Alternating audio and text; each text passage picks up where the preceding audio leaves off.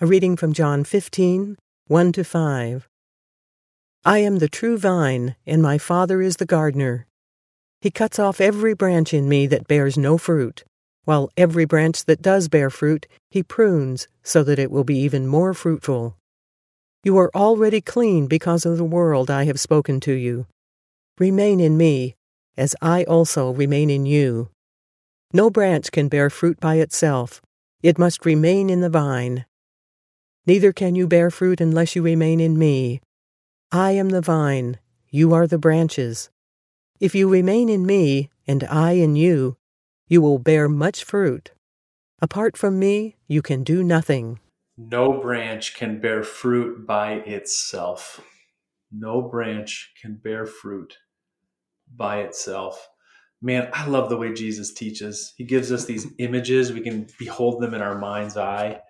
Here's one of the vine and the branches and fruit growing on the ends of it. And if we abide in him, his fruit will be borne out in our lives. It's just so helpful the way he teaches. But this one line is really standing out for me today. No branch can bear fruit by itself. We get it, right? That's an image we can picture in our minds.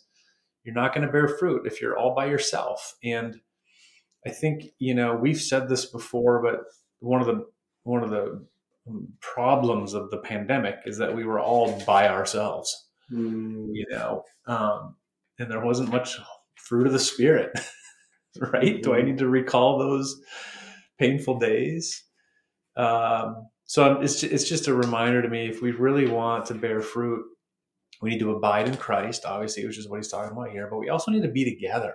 I hear often that I hear from people who say, oh, I don't always go to church because my church is a canoe ride out on the lake or something. And I'm kind of sounding like I'm disparaging those people. I don't really have a problem with that, Eric. I know you really meet God in nature. I get that. But when somebody says it at the expense of church going, I'm like, careful with that. I understand you meet God in nature, but you have to be around God's people. You have to be in that garden, in the vineyard, as it were, abiding in Christ through his word and among his people. So that's really the design for us to bear fruit, is in community. I want to reinforce that and then contradict it a little bit. It's a wonderful treat for me. I've been away in Florida for several months, and now I'm back in Greenwich, Connecticut, and back in church here rather than down there.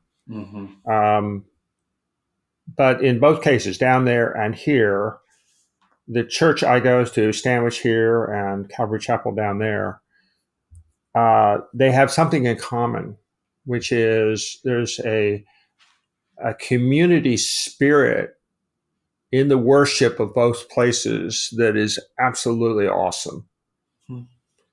At one time I used to go to Times Square Church, David Wilkerson's church in Manhattan. And I always would comment the power of the service, the preaching, the singing was just unbelievable. And then you go out in the streets of New York and you hear the honking and the noise, which was a cacophony of chaos. But in there, and this is what I love about church when it's done right, which is Stanwich and Calvary Chapel and many other churches, is that when you leave, you want more, not less. Amen. It's not, you're not looking at your watch.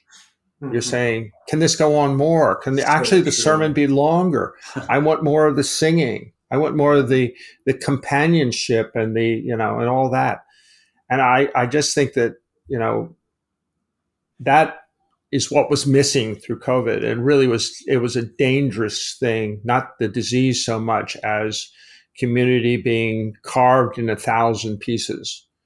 However, my contradiction is this concept that we're engaged in right here and now of the everydayness of being in Scripture came out of the recognition, the shock of recognition is that all of this content had been created, but if I didn't do something with it, it was to no purpose.